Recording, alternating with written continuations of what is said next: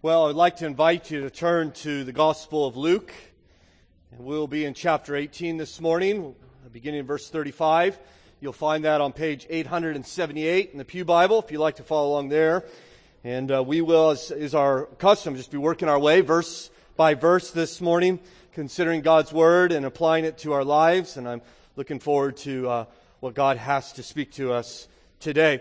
I want to let you know, as you're finding your way to Luke, that this will be our last Sunday in Luke for a little while, that we are beginning next week, going to start our summer sermon series, and you'll be happy to know that we will be studying the book of Leviticus this summer. And I tell you, I am so excited to study and consider Leviticus with you. In fact, I'm excited enough to make up for your lack of excitement to study the book of Leviticus. It has already done a powerful and I think a transformative work in my life, just in my studies of it, and I trust that God is going to work mightily through it. Sometimes I exaggerate. I don't know if you realize that, but I'm being totally honest here in saying that I have not been more excited to study a book recently than I am in Leviticus. I can't wait. So next week, I don't know what you need to do to get through this summer, sleep in, whatever you need to do, but I'll be here and delighting in God's Word. So we find ourselves here in Luke chapter 18, beginning in verse 35. Hear now the Word of God. As he drew near to Jericho, a blind man was sitting by the roadside begging. And hearing a crowd going by, he inquired what this meant. They told him, Jesus of Nazareth is passing by.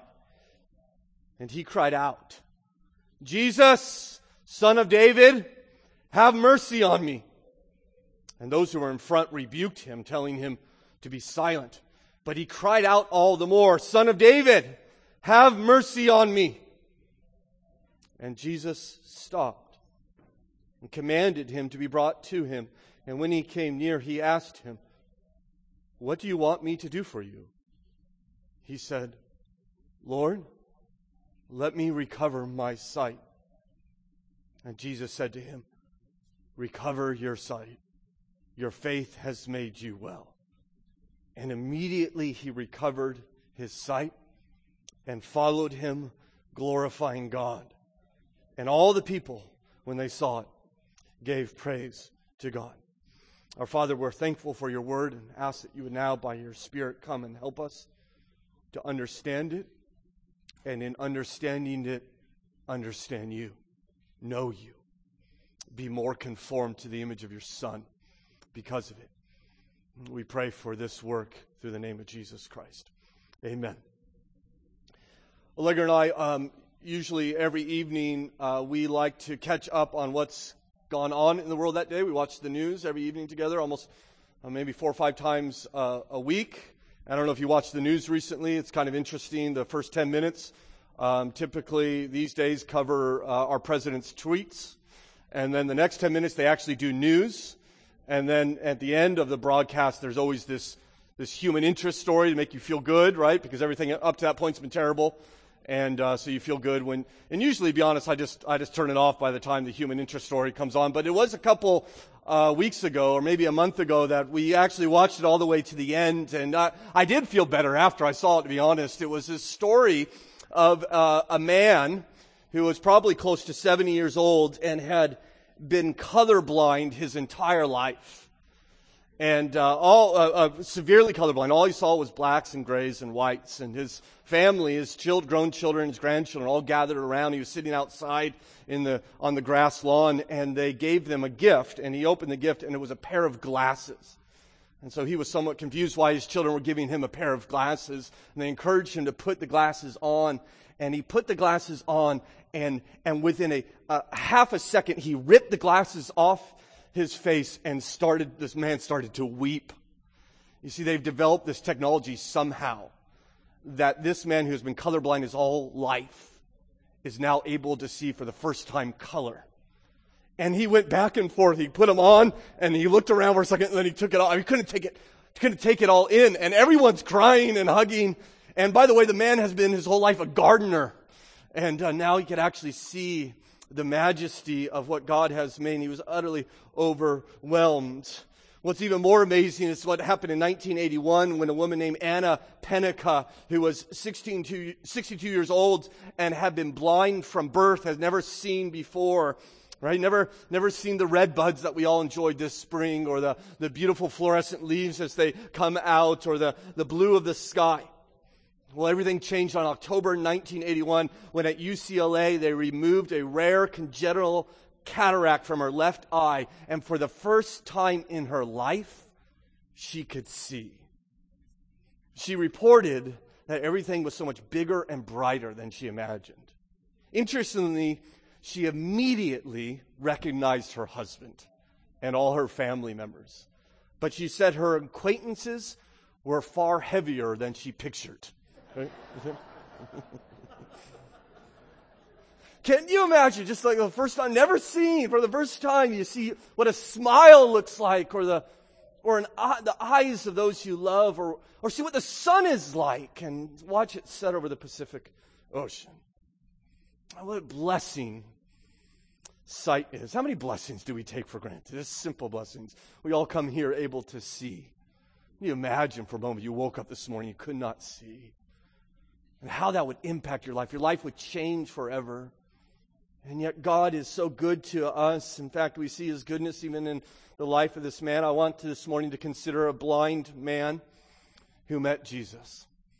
I want to not just consider his blindness, I want to consider his sight, his faith.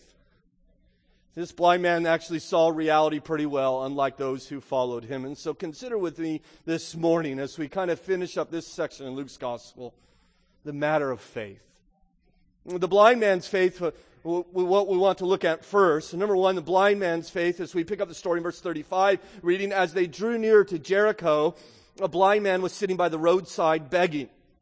Now, we find ourselves in Jericho. What this means is Jesus' ministry is almost done at this point. He's lived his life, he's offered his teaching, he's performed his miracles, and he has one work left to do, which we considered a couple weeks ago in our study of Luke. And that work was to be done specifically in the city of Jerusalem, which is where he is now headed. And so he's coming on to Jericho, which is an oasis town at the southern end of the Jordan River, where it empties into the Dead Sea there. And Jesus is moving on from Jericho. It would be the last major town that you would travel through on your way to Jerusalem. It's about 15 miles from Jerusalem. Interestingly, Jericho is 800 feet below sea level. Jerusalem is about 2,500 feet above sea level, built on top of a mountain. And it's about 15 miles away, and you can very clearly see it. You see this 12-hour walk in front of you. In fact, it's a very popular part of the road. It is these 15 miles from Jericho to Jerusalem that is the setting of the story we've already considered in our study of Luke's Gospel, the parable of the Good Samaritan. It's a very popular road, and it's even more popular around the Passover, which is quickly approaching here in Luke 18. And so the fact that this is a popular place and popular amongst the Passover makes it a very good place for begging, you can imagine. I mean, there are many religiously inspired pilgrims passing by, and they might be more inclined to give to those in need. And this is why we see perhaps this blind man begging along the side of the road. You can imagine how his day would have started, I think, like any other day, waking from his straw bread, tapping his way along the familiar road to find his usual spot outside the city with the other beggars. This man's, because of his condition, his blindness, is totally destitute, right? He is absolutely dependent upon the charity of those passing by in order to survive. There is no government safety net. There is no ministry helping him. He is utterly dependent upon those he encounters. In other words, he's far different than the rich young ruler that we considered earlier in Luke chapter 18. We'll actually see how their outcomes are quite different as well. And so I don't know, it might be helpful for you as we consider this wonderful story to see him even in your mind's eye sitting there, his greasy hair, perhaps shabby, his tattered cloak wrapped around him to warm off the chill of the morning. And there he sits filthy from head to toe as the city begins to come alive and donkeys pull their carts carrying figs and women chatter as they walk to the well to fetch water that morning. And this beggar, like those around him, begins to call out for mercy, for alms, for charity. And suddenly this man hears a commotion approaching the city. A great crowd is coming, as you see in verse 36. And hearing a crowd going by, he inquired what this meant. And maybe it was the young boys who were shouting their excitement as they ran by first, and then more people hurried past the gate. And finally, he got someone to explain what was happening, what's going on. He asked. They answer him in verse 37, Jesus of Nazareth is passing by. And it's in response to this explanation that Jesus of Nazareth is passing by that this man utters this amazing cry of faith recorded in verse 38. And and he cried out, Jesus, Son of David, have mercy on me. And it's in this very simple cry that we see a very profound faith. In fact, I want you to note simply 3 of the beautiful aspects of this man's faith found there in verse 38. First of all, you see, or that we recognize that in faith, he saw Jesus. In faith, he saw Jesus. He does not cry out to him, Jesus of Nazareth, as the crowds had just identified him, but instead, in faith, he cries out, Jesus, Son of David. Now, Son of David is a profound messianic title.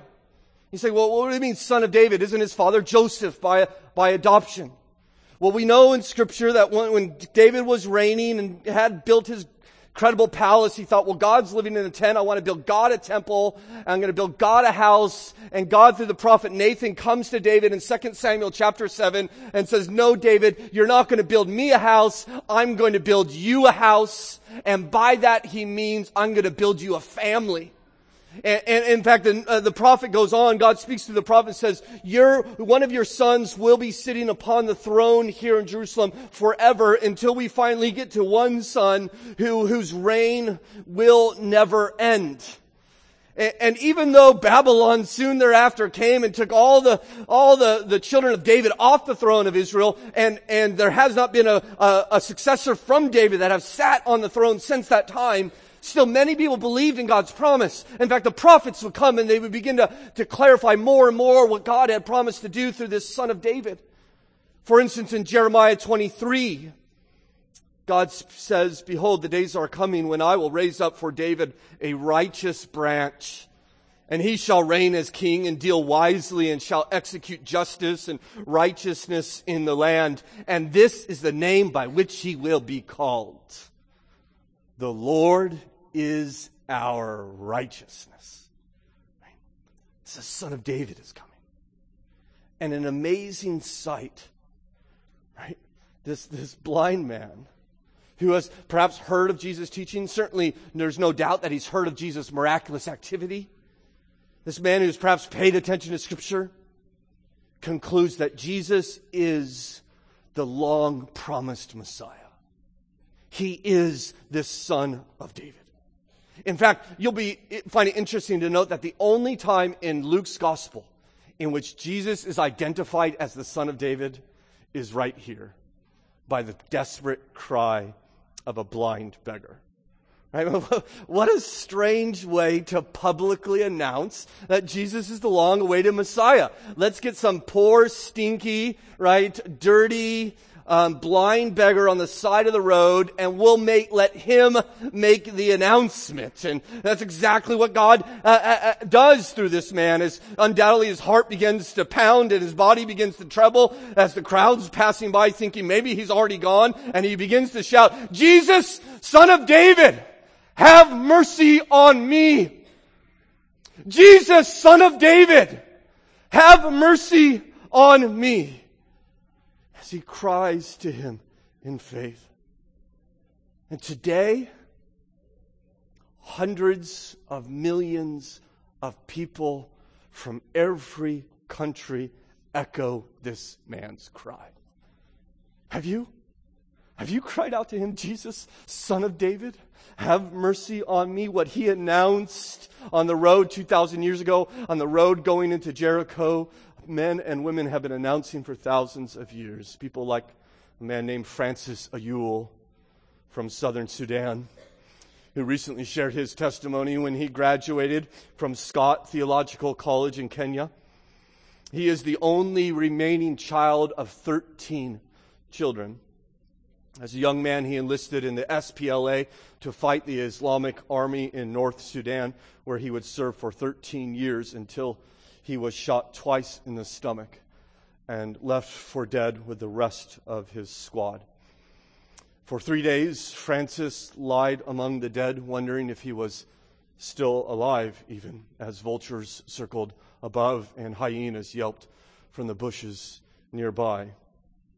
On the third day, he held his rifle to his head in order to end his misery. But before he pulled the trigger, as he testifies, he remembered a name that he had heard from his youth. A name forgotten, but a name he recalled at that moment, the name Jesus. And he called out audibly, Jesus, save me. And as those words left his mouth, his comrades 3 days later emerged from the countryside and found him alive and nursed him back to health. His response to Jesus' work was to enter Bible college, where he has now graduated, and our brother Francis Ayul has returned to South Sudan, there to announce that Jesus indeed is the Son of David. He is the Messiah. Do you see Jesus as the Messiah? Do you understand him to be the Christ? He is far more than a wise teacher or a miracle worker. He is, as this blind man declared, the Savior, the promised one, the Son of David. You see, in faith, he saw Jesus. But there's another aspect of his faith, that in faith he saw himself. He saw his need, didn't he? He asks God for mercy. He asks Jesus for the mercy from him. He doesn't ask Jesus for what he deserves. He doesn't say, Jesus, I've fallen on hard luck, or I've been dealt a bad hand. I got this blindness. I kind of deserve a hand out. No, he doesn't come parading really his moral pedigree or the righteous life in which he lives. Instead, he comes, as we have learned already in Luke 18, how all have to come, like the repentant tax collector. Remember his prayer, Jesus, as he beats his breast, God, have mercy on me, a sinner. He comes, as Jesus also told us in Luke 18, like a little child, for no man can enter the kingdom of God unless he comes like one of these little ones. And he is coming like that as he calls out for mercy. That's what he wants. Not what he deserves, not what he's earned, but simply for the mercy of God. And I think in asking for mercy, he is perhaps asking for more than he realizes. There's no doubt, as we'll see in a moment, he's asking for eyesight. But I think in asking for mercy, he is asking for salvation, which we shall see at the end of this story. I think he's asking for what David asked for in Psalm 51. Have mercy on me, O God, according to your steadfast love. According to your abundant mercy, blot out my transgressions. I hope you realize that you too need God's mercy. We all need God's mercy. All of us are in desperate need of this abundant grace, and only Jesus can give it. In fact, not only can he give it, he rejoices in doing so. He delights to give mercy if you would simply ask him. Even now in your hearts, just tune me out and call out, Jesus, be merciful. I need mercy. This is what this man understands. So the crowds are not so happy with all this commotion, as you see in verse 39. And those who were in front rebuked him, telling him to be silent. Right? And we're not told why he rebuked them. Perhaps they thought Jesus was not to be bothered by a beggar, but you would think they would have learned that lesson just a little while ago. They tried to keep these children from Jesus, in which Jesus says, no, bring the children. I'm not sure they're disturbed by the commotion or the fact that he's a beggar and doesn't deserve Jesus' attention. I think they're perhaps uncomfortable with the way in which he's addressing Jesus. And perhaps uncomfortable with his use of calling him Jesus, the Son of David. That's not how they call him. They call him Jesus of Nazareth. I mean, can you imagine this scene, this blind man pitifully crying at the top of his lungs, growing desperate, Jesus, Son of David, have mercy on me. And people yelling, quiet, beggar. Jesus, Son of David, have mercy on me. Will someone shut that beggar up?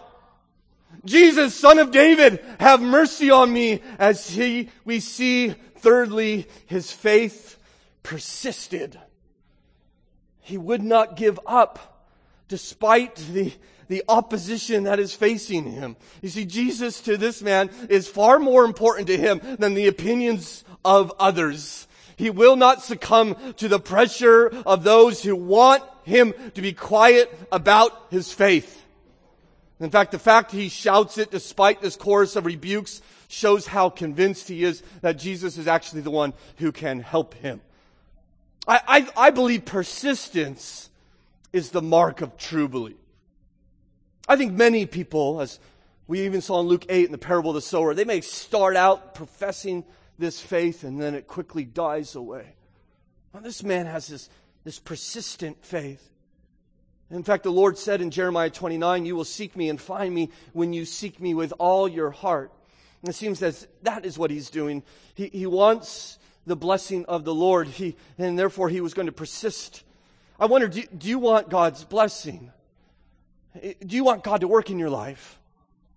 Then call out to him persistently. In fact, we end Luke 18, I think, with the real life example of the story that began Luke 18. The real embodiment of the persistent widow. That we should persist in our faith. We should call out to God. We should be vocal about our faith. Even when others want us to be quiet, we should persist. As this man does. In faith, he sees himself. He sees Jesus. He persists. And you might wonder, and certainly I do, how did he get such a faith? How could he see so clearly? Well, certainly his blindness was a terrible condition. There's no doubt. It's a pitiful sight. Him blind on the roadside begging to survive. It is an unbelievable disadvantage that this man had been dealt. But it is not a spiritual one. In fact, Scripture tells us that faith does not come by seeing, right? But by what? Hearing. Faith comes by hearing. See, other people could see Jesus. They looked at him, but the beggar could see him too with far greater clarity, right? Because he has put his faith in what he has heard. Someone once asked, somewhat bluntly, Helen Keller, isn't it terrible to be blind? And she responded, better to be blind and see with your heart than to have two good eyes and see nothing.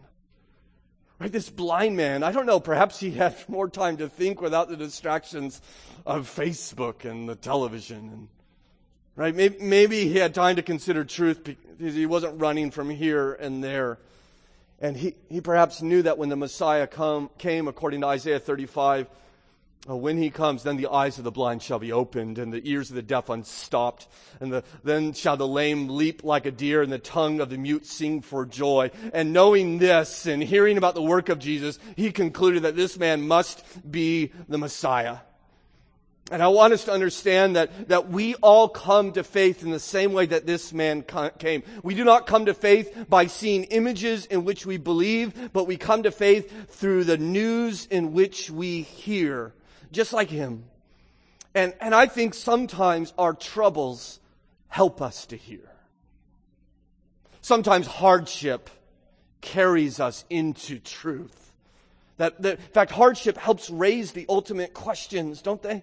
That are somewhat muted when things are going well and we're going 100 miles an hour. But when something difficult comes into our life, the questions of ultimate reality are raised. There's an urgency in seeking those answers. Some of you come into this room with pains and trouble, hardship, sickness, and I don't even begin to imagine as to why those are in your life. But I can tell you this, that God can use those hardships to help you see your need for Him in a far more profound way than if you did not have them. He will teach you that you are not self-sufficient. He will teach you that your only hope is in a gracious and powerful and merciful God. He will show you that you need this God. May those hardships not just simply lead you to despair, but may they exalt God in your life as you draw close to Him through it.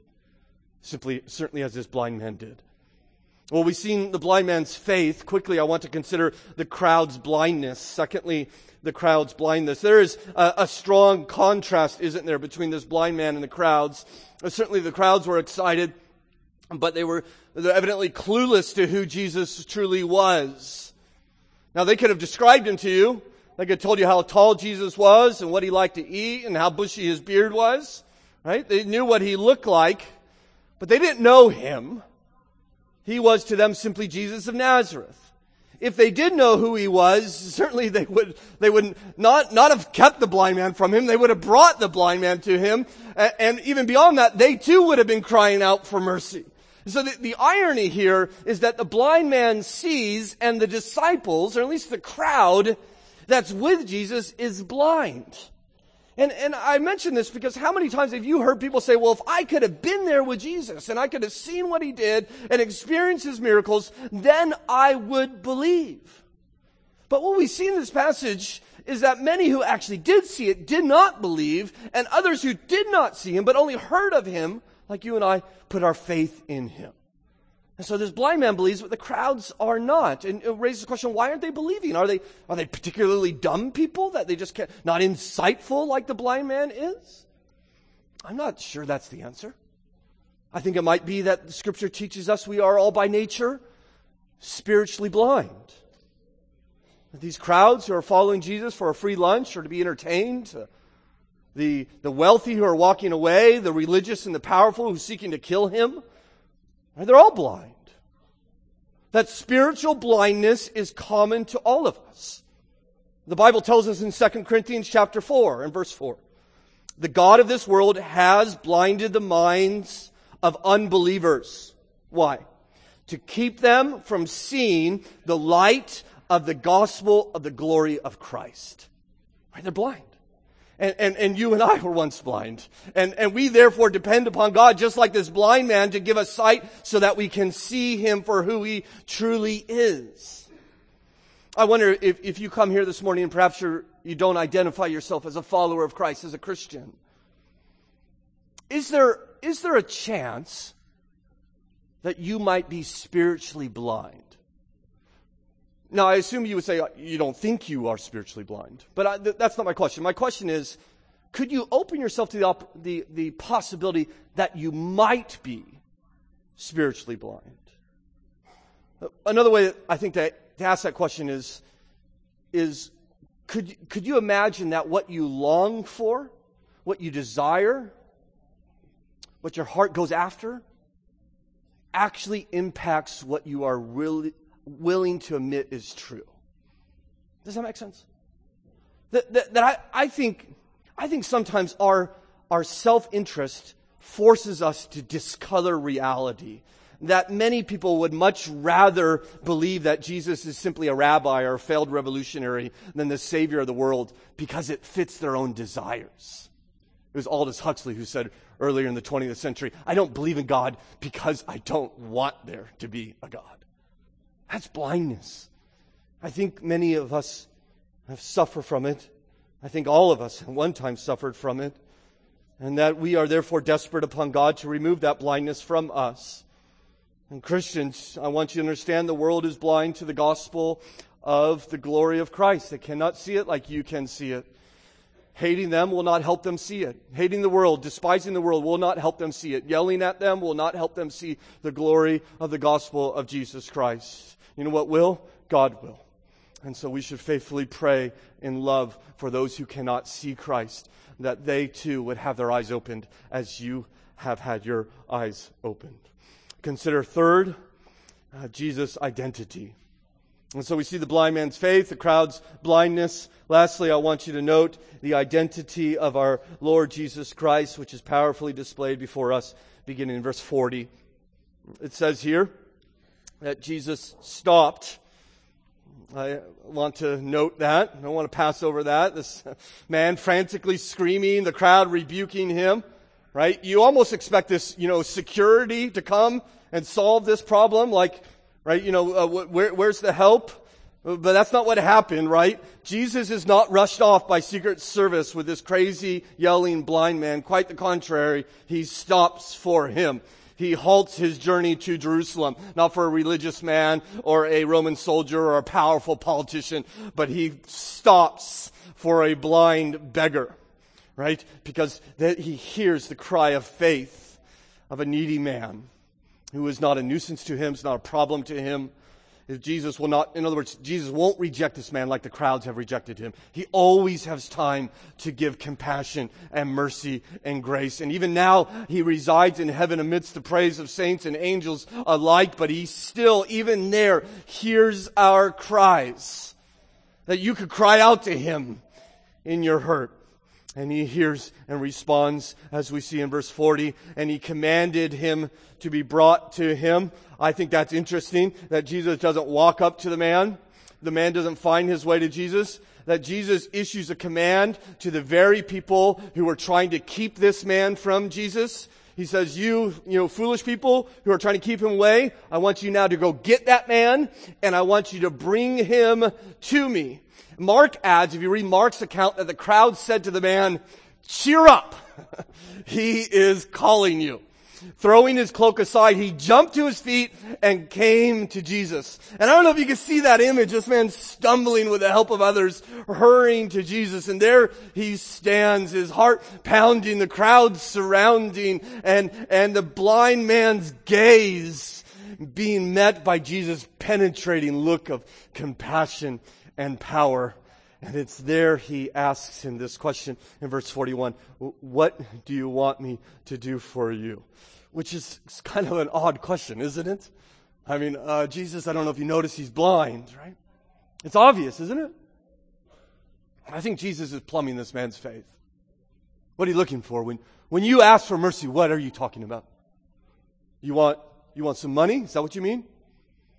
You want a breadcrumb like others toss at your feet? Is that what you ask for when you ask for mercy? What is it that you think I can do for you?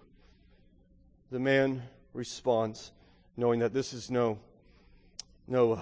simply not a charitable man. He says to him in verse 41, he said, Lord, let me recover my sight.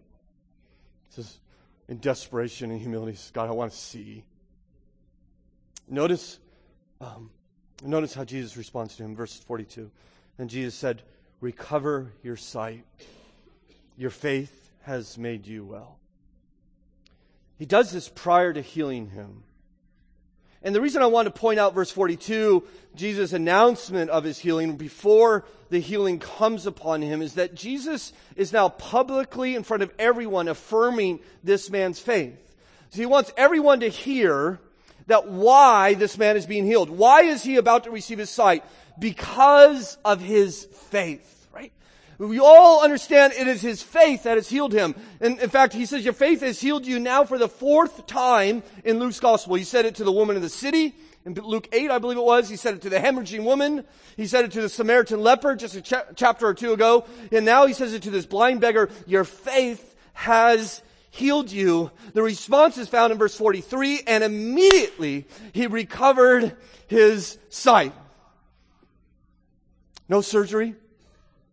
No bandages, no special glasses, just a word from God. And he can see. And for the first time in years, maybe the first time in his life, he sees the city of roses, Jericho, and he sees Jerusalem rising in the western horizon, and he sees the face of Jesus, and it's all at the word of Jesus. And I know I've shared this with you before, but let me just share it one more time as we consider the last miracle in Luke's gospel, that Jesus in healing this man is not struggling to do so. He does not roll up his sleeves and say, okay, everybody back up. This is a tough one.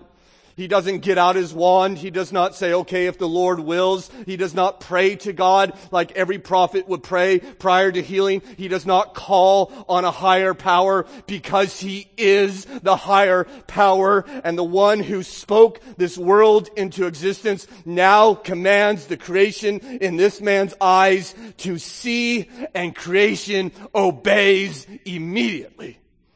Amen? The blind man saw at the word of Jesus. And Jesus, in healing this man, reveals who he is, his identity. The sign is showing that he is indeed the Son of David. Right? He didn't call this man aside and say, okay, well, listen, I'm here to help, but this Son of David business, you're getting carried away. Right? Let's not get too excited. You just call me Jesus of Nazareth. No, he affirms what this man has been calling him by healing him. He says, you're right, I am the Messiah, and I'm going to show everyone it's true by healing you. By the way, in the Old Testament, you can read it from cover to cover. You will not find a single occasion in which there's a healing of a blind man. And Jesus does it with but a word. As I mentioned, this is the last recorded miracle in Luke's gospel, as it declares what it says about Jesus. But if I could just remind you, and we've covered some of this material before, this miracle doesn't just tell us about Jesus. It tells us so much more.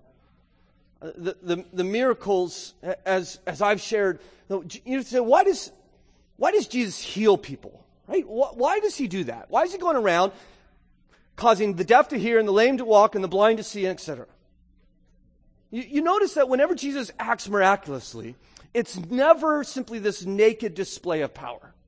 It's never Jesus saying, okay, everybody, I want you to see what I could do, and he flies around a little bit, or jumps off a building, or picks a boulder over his head.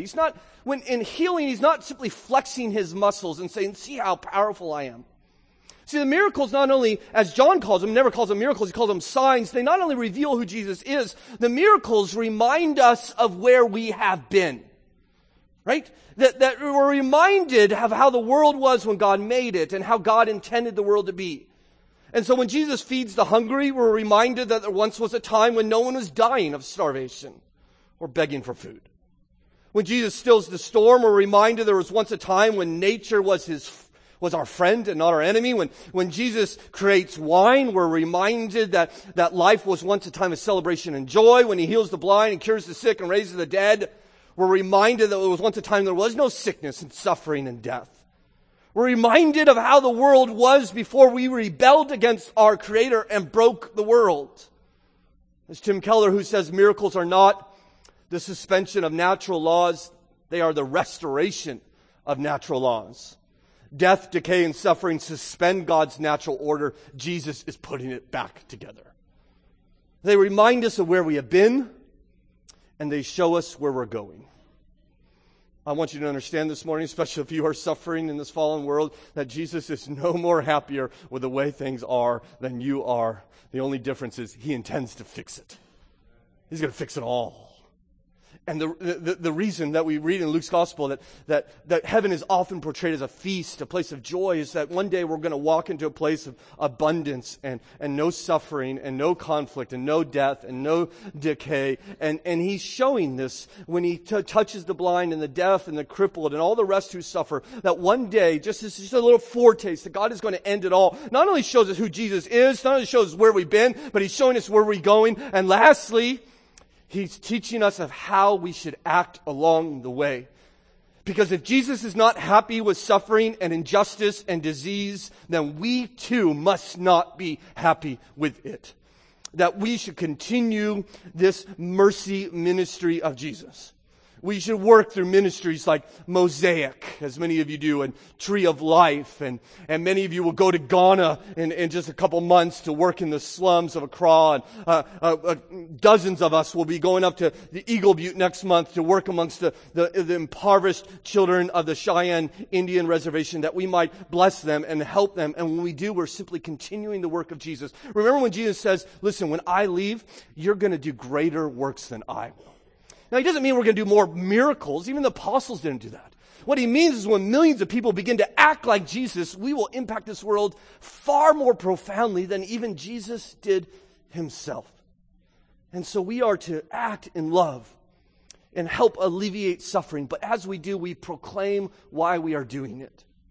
Right? As we see, Jesus is always concerned with the faith of the people he's working with. Right? And so we just don't minister to the body. We let them know why we are by speaking to the soul of our Lord Jesus Christ. And I pray that we would grow as a community. Hamilton Baptist Church will be a place of people who seek to help the hurting, whether they be our neighbors or be in the nations around this world. And as we do, we would share the love of Christ that compels us. This man is healed as God shows us here. And notice his response in verse 43. It says that he followed him, glorifying God. Right? He leaves his begging, and he just right then and there he starts following Jesus. He doesn't take time to go home. He doesn't take time to gather his stuff. He doesn't take time to take a shower, right? And it's just all these people following Jesus. And then the stinky former blind guy, he's just going with Jesus right then and right there, right? Jesus is walking on, and he wants to stick as close to Jesus as possible. See, not only has new eyes, he has a new heart. He is now following after Christ, and as following him, he begins to praise, right? He begins to glorify God, right? That's something that you would have seen and heard if you were with him. You would have looked at that man and say, oh, that man is glorifying God, right? That means he's happy, there's joy, there's celebration. We probably wouldn't know what to do with him if he came to Hamilton Baptist Church, right? It's like, oh, settle down, buddy. But this guy is just, no, I just want to glorify God, and no one's going to stop me to do it. I want to let everybody know what God has done in my life. He's changed my life. Do you know Jesus? He's the Messiah. He's the Son of David. I was blind. I was there sitting on the roadside trying to guilt some religious people who would give me some breadcrumbs, and then I met Jesus, and I'll tell you, he gave me sight, and everything in my life has changed.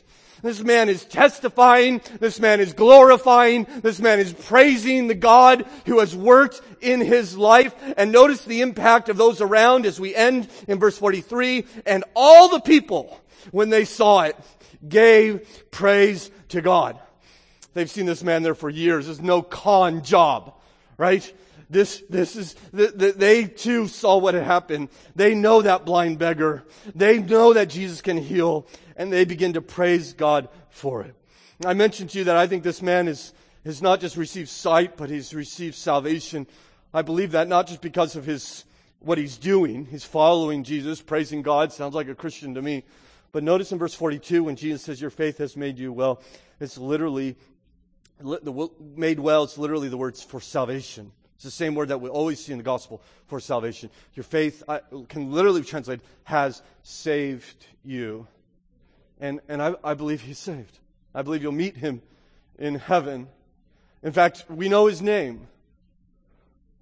If we read Mark's gospel, Mark names him.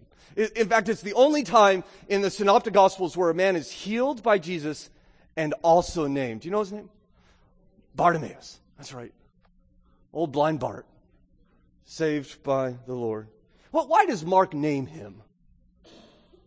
Could it be that the day that Bartimaeus began to follow Jesus, he never stopped? Could it be by the time that Mark got around to write his gospel a couple decades later that Bartimaeus was a well-known Christian? He was telling the story of a man that many people had known. Could it be, as the ancient church tradition records, that Bartimaeus became a faithful witness wherever Jesus traveled for the rest of his life?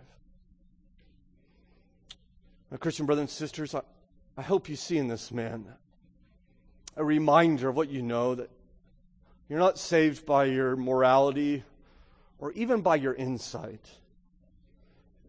You're saved because God has removed your blindness from you. That he took the scales from your eyes so that you could see Jesus.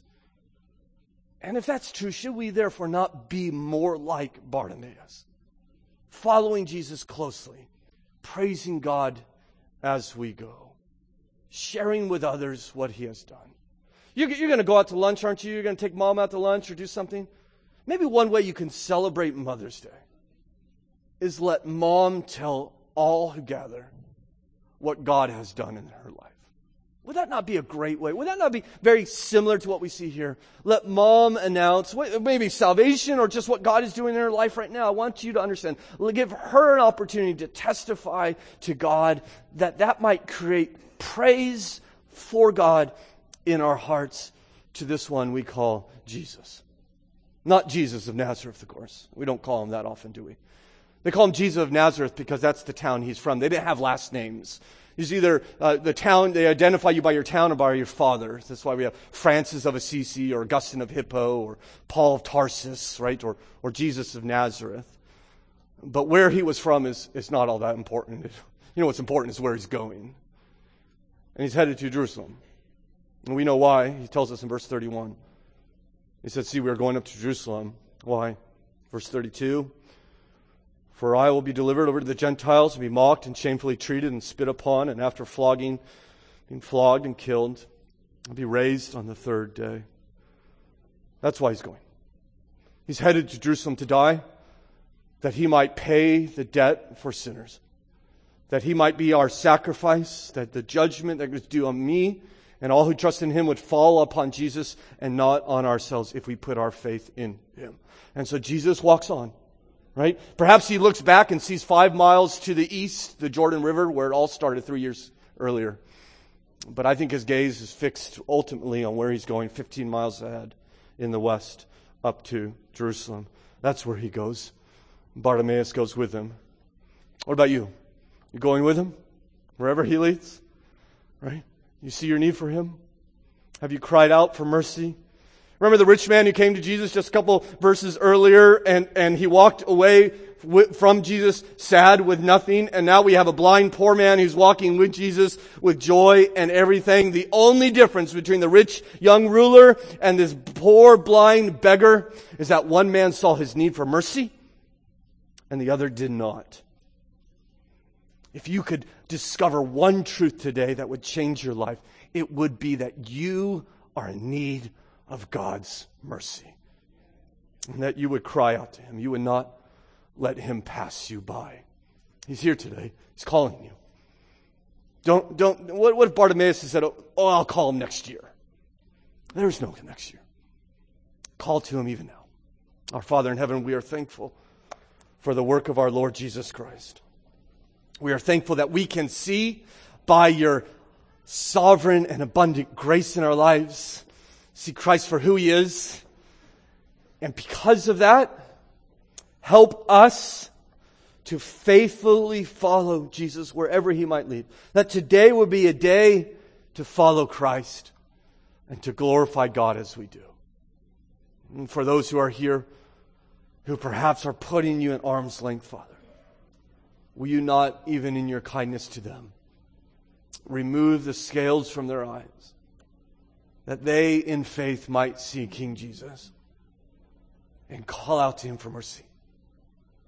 That even now, right now, Father, there will be one in this room in faith that would despair of their own righteousness and say to you, my God, be merciful to me, a sinner, that they too may be saved. We pray in Christ's name. Amen.